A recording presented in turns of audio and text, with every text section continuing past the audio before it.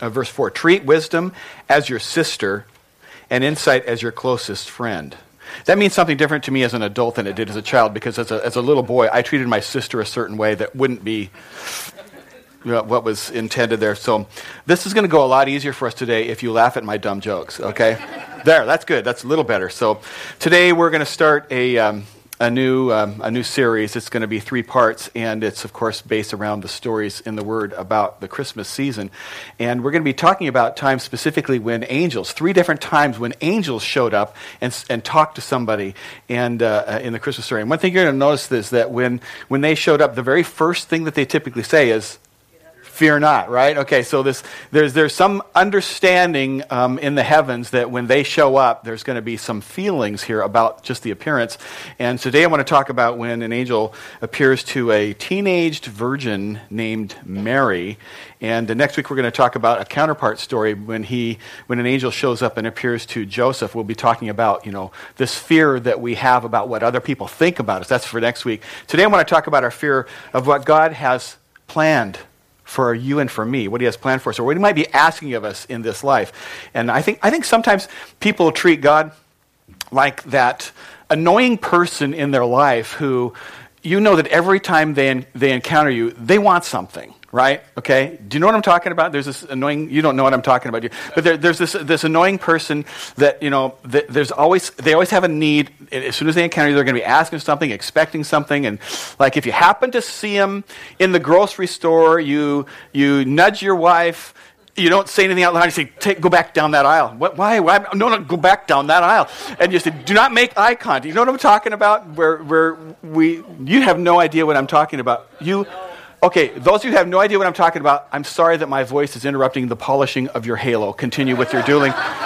But for the rest of us, real people, we kind of pretend like we don't see him. I think sometimes we treat God that way. Okay, we kind of, we want to be close enough to God that we, get in on all the good stuff. But sometimes we kind of want to let God's comments to us just kind of go straight on through to voicemail. We don't want to take the call right now, and we'll deal with it somehow a little bit later on, and we kind of pretend that we don't see him, I think sometimes we have this fear that if we were to be totally and completely surrendered to God, the risk is he might ask me to do something that I don't want any part of. I mean, what if he says, "Terry, Africa, start learning some language and start learning to like to eat bugs," or something. And I could do that. I was in church one time and this missionary came and he was telling this story about how he was in this culture somewhere and they had the big banquet and they wanted to honor him. And the way that they would honor you was you got to stick your thumb in and pull the eyeball out of the monkey and eat the monkey's eyeball. A delicacy. And I'm thinking, oh, God, do not call me there ever. And anyway, so we're afraid that we're going to have to go someplace or we're going to have to give something up that we don't want to give up, or do something, or be nice to cats, or I don't know what it's going to be. But if I completely surrender to God, there could be this thing. And so we have this sense of fear, this, what if I give everything I am to him? And life doesn't go where I would prefer in the direction that I kind of want it to go. And this fear can overwhelm us. It can kind of overtax us, And I've heard fear defined before. Fear is the absence of faith. And okay, that's an acceptable definition. But I would argue, and I've mentioned this before, I think that fear actually is faith. It's just faith in the wrong things. There's a time where we put our faith into the what ifs. And that can kind of get our little wheels off the rails. What if the economy falls apart? What if I lose my job? What if somebody I love gets sick? What if I never ever get married? Or what if I do get married, but I get married to a jerk? And then, what if we have little jerky kids and they look like the jerk and I'm forever reminded I married a jerk? What if? What if? It just goes on and on. And fear always drives us to the worst case scenario. Have you noticed that? It doesn't take us to, some little thing. It takes us to the end of the rails, okay? Like, for example, I mean, we can become overtaken by this silly, irrational fear. And I'll give you an example. In our marriage, I'm typically the one who's on time, and I'm walking carefully here, and Lisa's not so strong at that. She's extremely gifted in a lot of areas prolifically. If you know the two of us, you know that's true. But time accuracy is not her top quality. Okay, so I can be sitting somewhere, and we have this thing where I think she's going to be back at a certain time, or we're going to meet somewhere at a certain time, and I'm there, and someone else isn't there. I'm not going to name who it would, because I don't want to point anybody out. And so I'll start looking at my watch, and we're 5 minutes late, and I was 10 minutes late, and I was 20 minutes late, and now pretty soon this fear thing does kick in. I mean, it has, right? And I start thinking, where is she? Maybe she meant to be here, but something happened. Maybe she's been in a car wreck. Maybe she's dead. Oh, no. My life is over. She's not here. She's dead in a car wreck somewhere. I can't keep my ministry. I can't do this without her. My kids, how am I going to raise my kids? My kids, she brings everything that's beautiful in my life. My kids are going to grow up ugly. I'm going to be a bachelor with ugly kids. No one's going to want to marry a bachelor with a bunch of ugly kids. I'm going to be an 80-year-old bachelor, lonely, with ugly kids. Or maybe that's not you. Maybe you're same thing, but your wife has all the smarts in your couple, same as me. But maybe you guys homeschool, and you're thinking, oh no, my kids are going to grow up stupid. So I got ugly kids, you got stupid kids. I don't know, but the fear takes us all the way to the worst case scenario. None of you ever go down a trail like that, though. I can tell that you don't. Fear drives us. It just drives our faith to the worst case scenario. Good news, though, she's only 10 minutes late, and here she comes, and she's got a latte with her to say, hey, sorry I'm late. Thoughtful, beautiful, and she's just fine. She's there. I was the one anyway. So the good news is this. 2 Timothy 1:7, for God has not given us a spirit of fear, but instead of power and of love and of a sound mind. A sound mind. I want to talk to you today about the fear of what God might be asking us to do. And we're going to look at what happens when this angel appears to this teenaged girl named Mary. Now, why are we afraid of God's plans? There's lots of reasons, but I'm going to get two out of this message. The first one is this.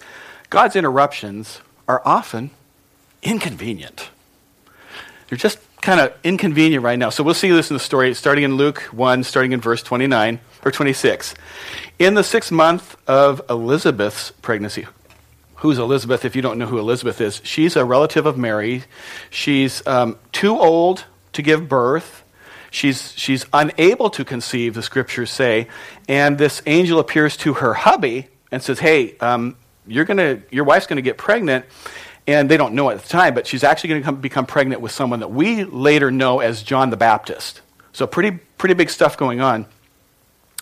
And now this angel shows up and comes a different, I don't know if it's the same angel, it comes to Mary, and it says, God sent the angel Gabriel to Nazareth, a village in Galilee. Now, I want to talk about this for a second, because I think when people think of angels, they think it's this fluffy, overweight baby, maybe with a harp, that just kind of drifted down from its cloud.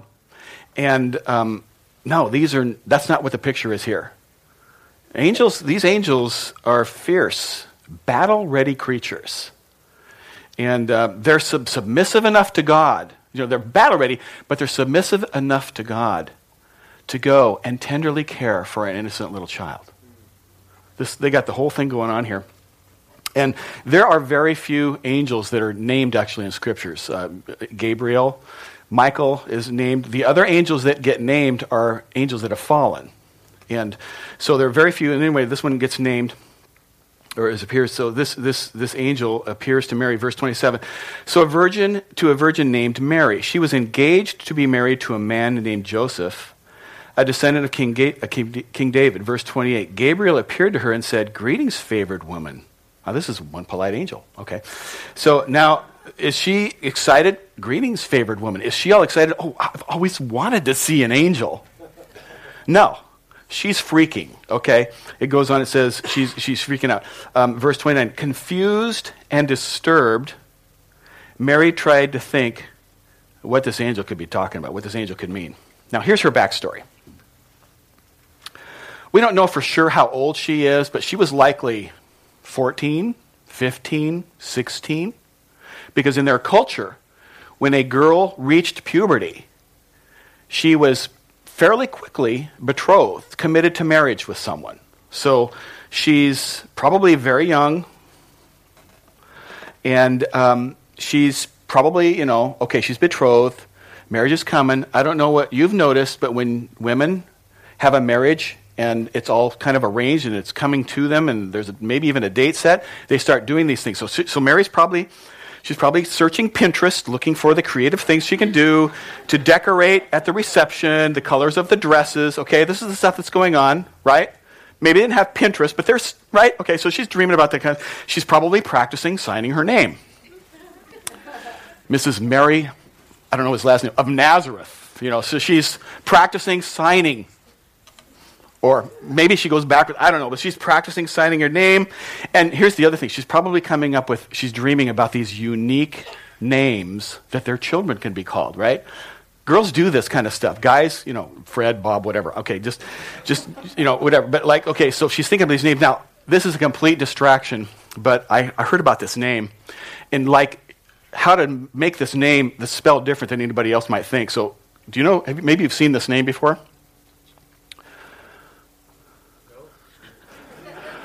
No slide? Oh.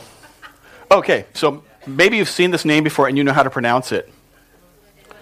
Ladasha. Okay, I don't know what that has to do with Jesus of Nazareth, but if you've never seen it, so Mary, okay, take it down.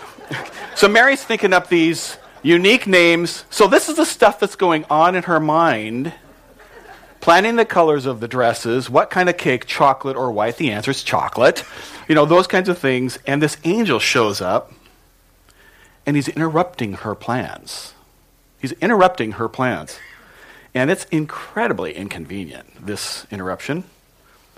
The plans that she's got planned out. So what about these interruptions these things that happen, so often, what you and I would call an interruption, God sees those as an invitation. We feel like God's interrupting us, and he's actually inviting us to something that's higher and something that's better. Moses is this guy, and one day he's just having this regular day, and he gets interrupted by this burning bush. And he gets invited by God to become the deliverer of a nation from bondage. Jonah's out on a cruise. It's a cruise through the locks and then to Panama or something, I don't know. But he's on this cruise, and God shows up and says, his interruption is this big fish, and he gets the invitation to go and preach salvation to an entire city, the city of Nineveh. And they turned, by the way.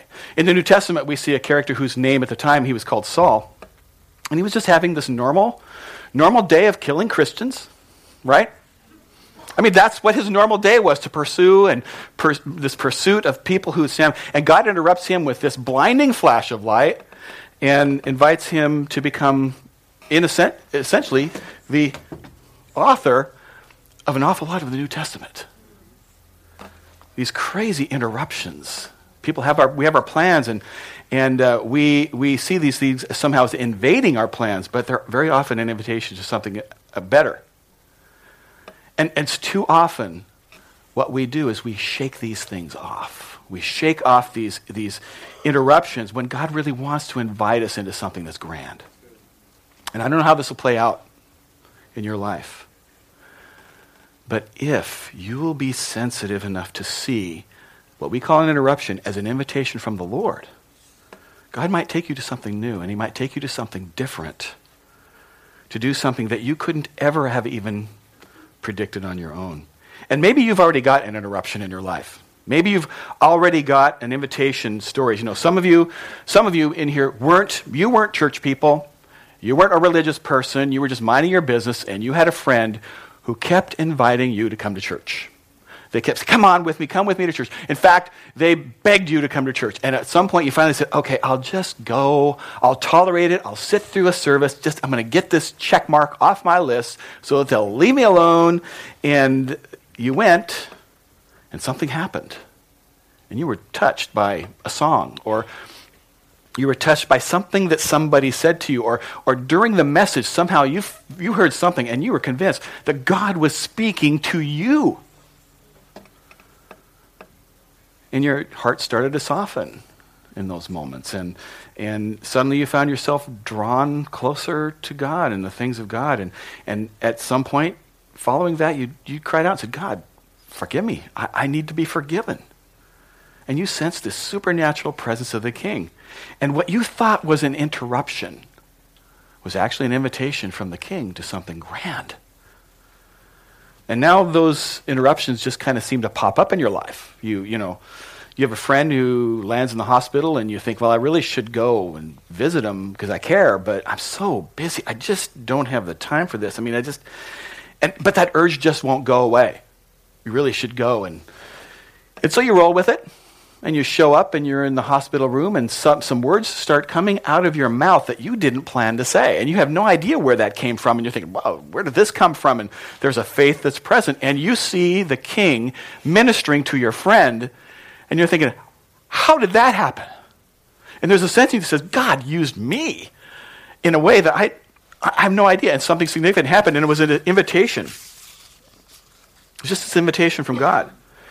And then you come to church again, and up front, somebody maybe will mention that there's some need in the church, and you're thinking, well, I could do that, but, I don't have the time for that. But before you realize it, you find yourself after church on your way to your cookies. There's a sign-up sheet, and you signed up, and then all of a sudden, you're thinking, why am I doing this? I don't have the time.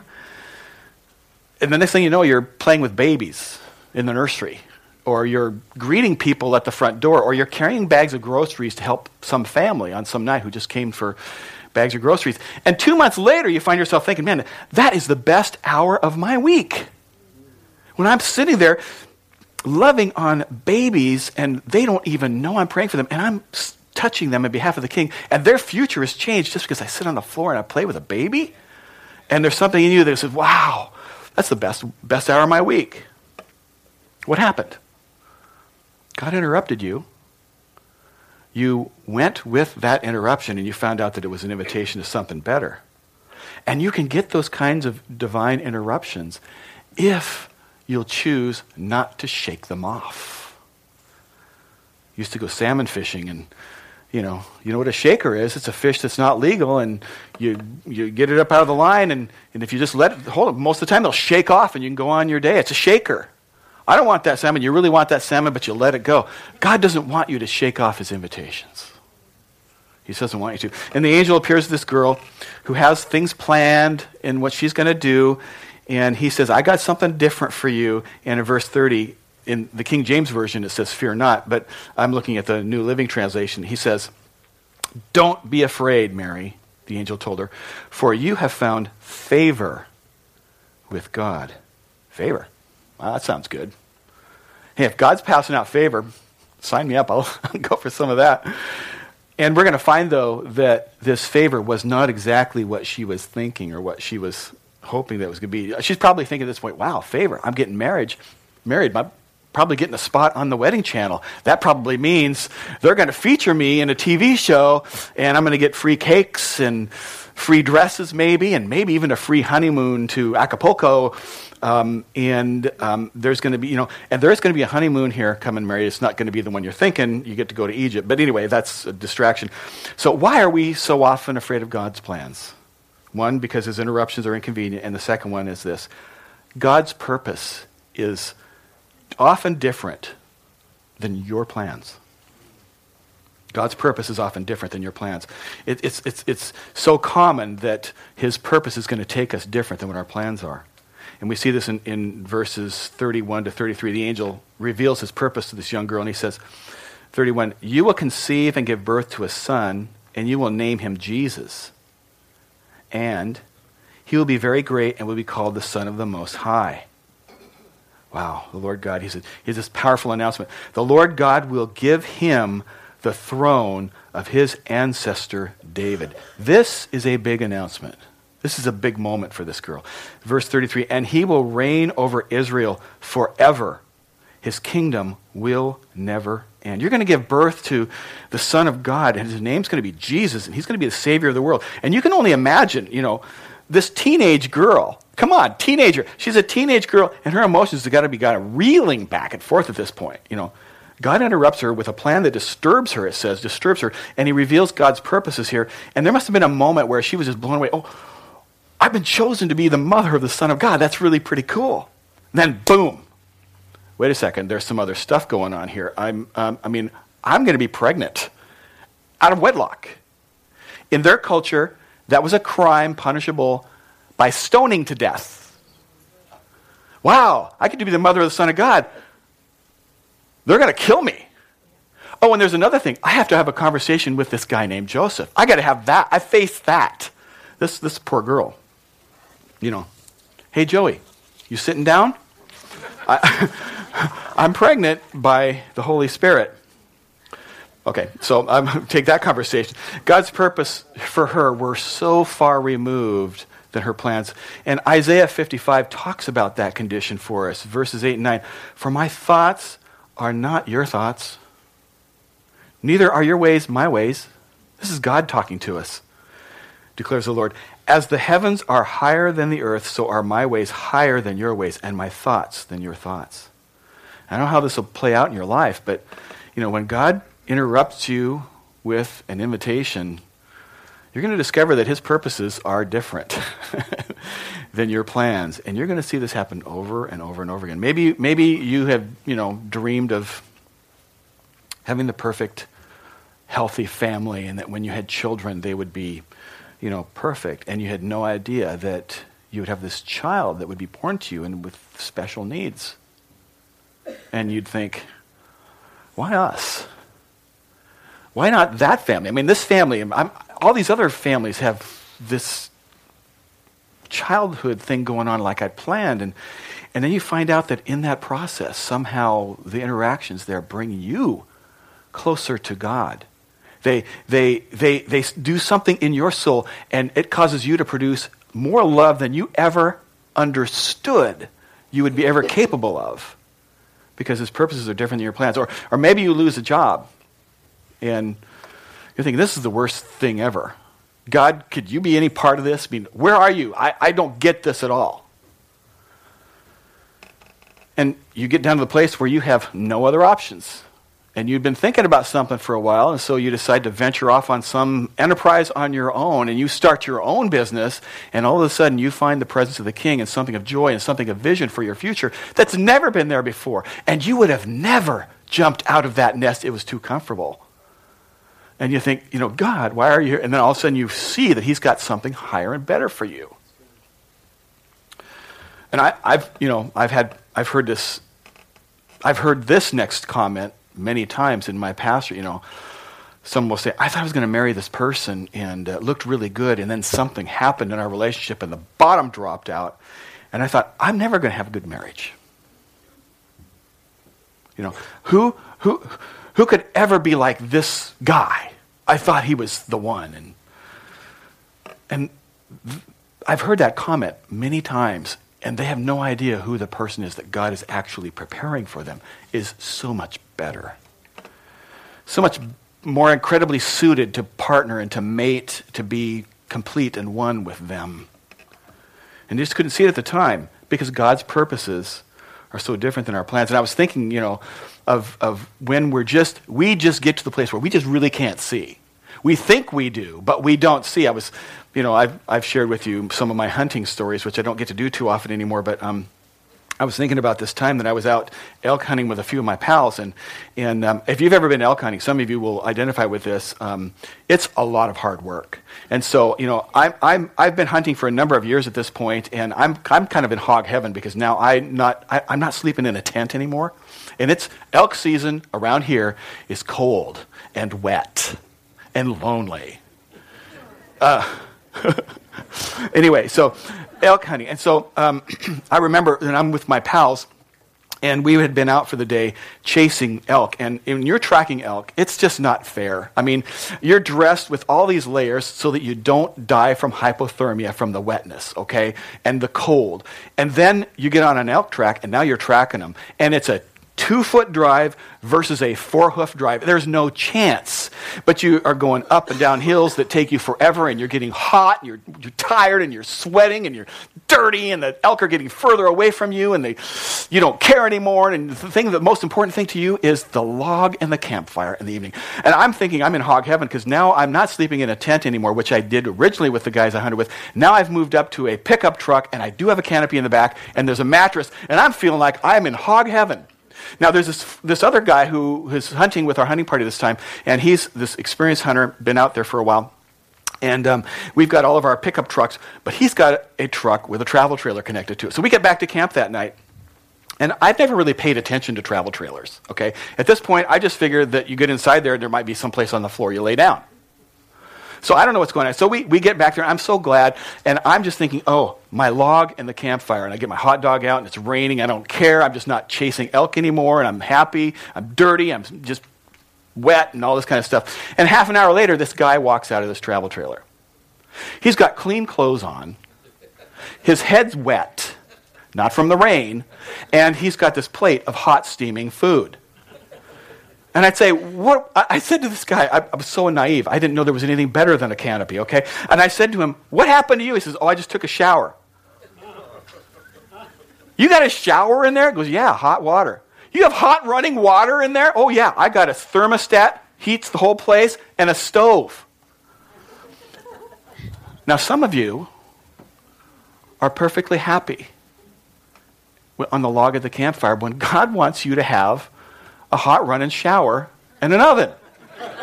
Now, I realize that's corny, but I was dumbfounded that there would be running water in a moving vehicle. I had never conceived that before.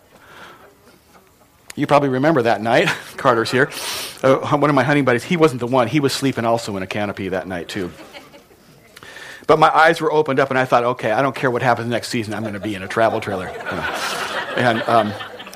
So that made the price of elk meat go from $80 a pound to $800 a pound because then you have to have a different truck to pull. Anyway, I'm going to go with all that. And so God's purposes are so different than our plans. There's something higher and they're better. And this angel says to this teenage girl, and tells this girl, and she has this question for him in verse 34. But how can this happen? I mean, I'm supposed to give birth? I'm a virgin. How is this going to happen? It's totally impossible. I haven't been with a man. It's beyond impossible. This is absurd. How is this going to happen to me? It'd be like if this angel showed up to me and says, hey, Terry, you're going to give birth. Right? Now, you're all thinking, no. It's not as impossible for you, Terry, because she would have, at least she had the proper plumbing. I'm going to say, no, she didn't. She had part of the proper plumbing, okay? I mean, it was an impossibility for her, and it was no less possible if God says to one of you men, you're going to give birth. I'm not saying he's saying that to you, okay? But you get my point. This was a virtual impossibility. Don't minimize the size of this miracle because she had female plumbing. Don't do that. That's a mistake. This is an impossibility. And here's Mary. I'm this virgin. How am I going to give birth? Completely impossible. And there will be a time for all of you who are followers of Christ, there will come a time when God's going to interrupt you with something, an invitation to something. His purpose is going to be different than your plan, and he's going to ask you to have faith in him. He's going to ask you to believe in him for something impossible. And when that happens, you'll look at things, you'll say, I just don't see how this is possible. You know, God, you're asking me to forgive someone after what they've done. I just don't, that's not possible. Or you're asking me to trust you. You're asking me to be generous. I don't have any money right now. You're going to be able to say, I don't see how this is going to happen. Or, God, after this happened, I don't see how I'm ever going to have a good marriage again. Or, how in the world are you going to fix this relationship with my child after what he said? or after what I did. Or God, there's no way that you can heal this person. The doctor said, gather the family. How is this going to happen? And that's what we see with Mary. And she's saying, hey, this isn't possible. There's just no way. And the angel replies to her, verse 35. The Holy Spirit will come upon you. In other words, this isn't a job for mankind. This is a God-sized job. Okay? And the power of the Most High will overshadow you. So the baby to be born will be holy, and he will be called the Son of God. For nothing is impossible with God. Nothing is impossible with God. For nothing is impossible with God. And I don't know who, but there are people sitting in this room today who came to church. I believed you were called by the Holy Spirit just for that phrase. Just to hear the King say, you're facing some huge obstacle. You need to know, nothing is impossible with God. Nothing. There may be things that are impossible with mankind, with us, but they are absolutely and completely possible with God. We serve this God who is all-knowing, who is ever-present and all-loving and all-powerful, and he can intervene. Our God is that good. He is, and with him all things are possible. And Mary says, I don't see a way, and this angel says, for nothing is impossible with God. And for some of you, for those of you who are followers of Christ, there's going to come a time when you feel interrupted and you wonder, is this an invitation from God, or is this something else? And may God may ask you to do something that seems unbelievable, or attempt something that seems like you could never ever accomplish this on your own. And you're right. On your own, you could never pull it off. But without faith, it's impossible to please God. Impossible. And so I just want to ask you this rhetorical but very direct question. What is God asking of you? What is it? What is he asking you to do? What is he asking you to believe? Our God is this speaking God. I believe he speaks to us. And I believe he's involved in our lives. He wants to direct you, and he wants to shape you, and he wants to lead you, and he wants to guide you. What is he asking of you to do? What is he asking of you? Some of you, the answer to that question is immediate. You already know. You're sitting there right now and you're thinking, I already know this, and I've been resisting God. And the Holy Spirit's saying, yeah, and yeah. And some of you, you're going to maybe need a few minutes or a few days to just walk with the Lord and say, God, what is it? What are you directing me to do and to be this season? For some of you, it's going to be, God's asking you to get involved in some ministry somehow, somewhere, maybe at work, maybe at church, I don't know, but he's going to ask you, or he's going to maybe ask you to restore a relationship somewhere that went bad. And you're thinking, they're not going to even hear me. But with God, there's a preparation that's already going on in the other person's heart. You can't accomplish that. Things that are impossible with you, God has those under control. Or God's going to ask you to reach out to someone who is way far away from him. Someone who just does not want to talk about the things of God. And you're afraid that if you bring God up, they'll hit you in the nose. Maybe they will. I don't know. But I can tell you this. If God is prompting your soul, there's a preparation going on at the other end that's not cool, although it is. It's supernatural. It's sovereign. It's powerful. It's real. And it will be effective. And you don't have to worry about how and what and so forth. There's a division of responsibility that will come to. And when you get there, here's what I want to say to you now and hope that you don't ever forget that. When God is asking you to take this step of faith, you should remember this statement. The results are God's responsibility. The obedience is ours. Results are always and only God's responsibility. God is the engineer here. He's the designer. He said, here's how we're going to make this work. And he's responsible for things to work. You and I are only responsible to obey him.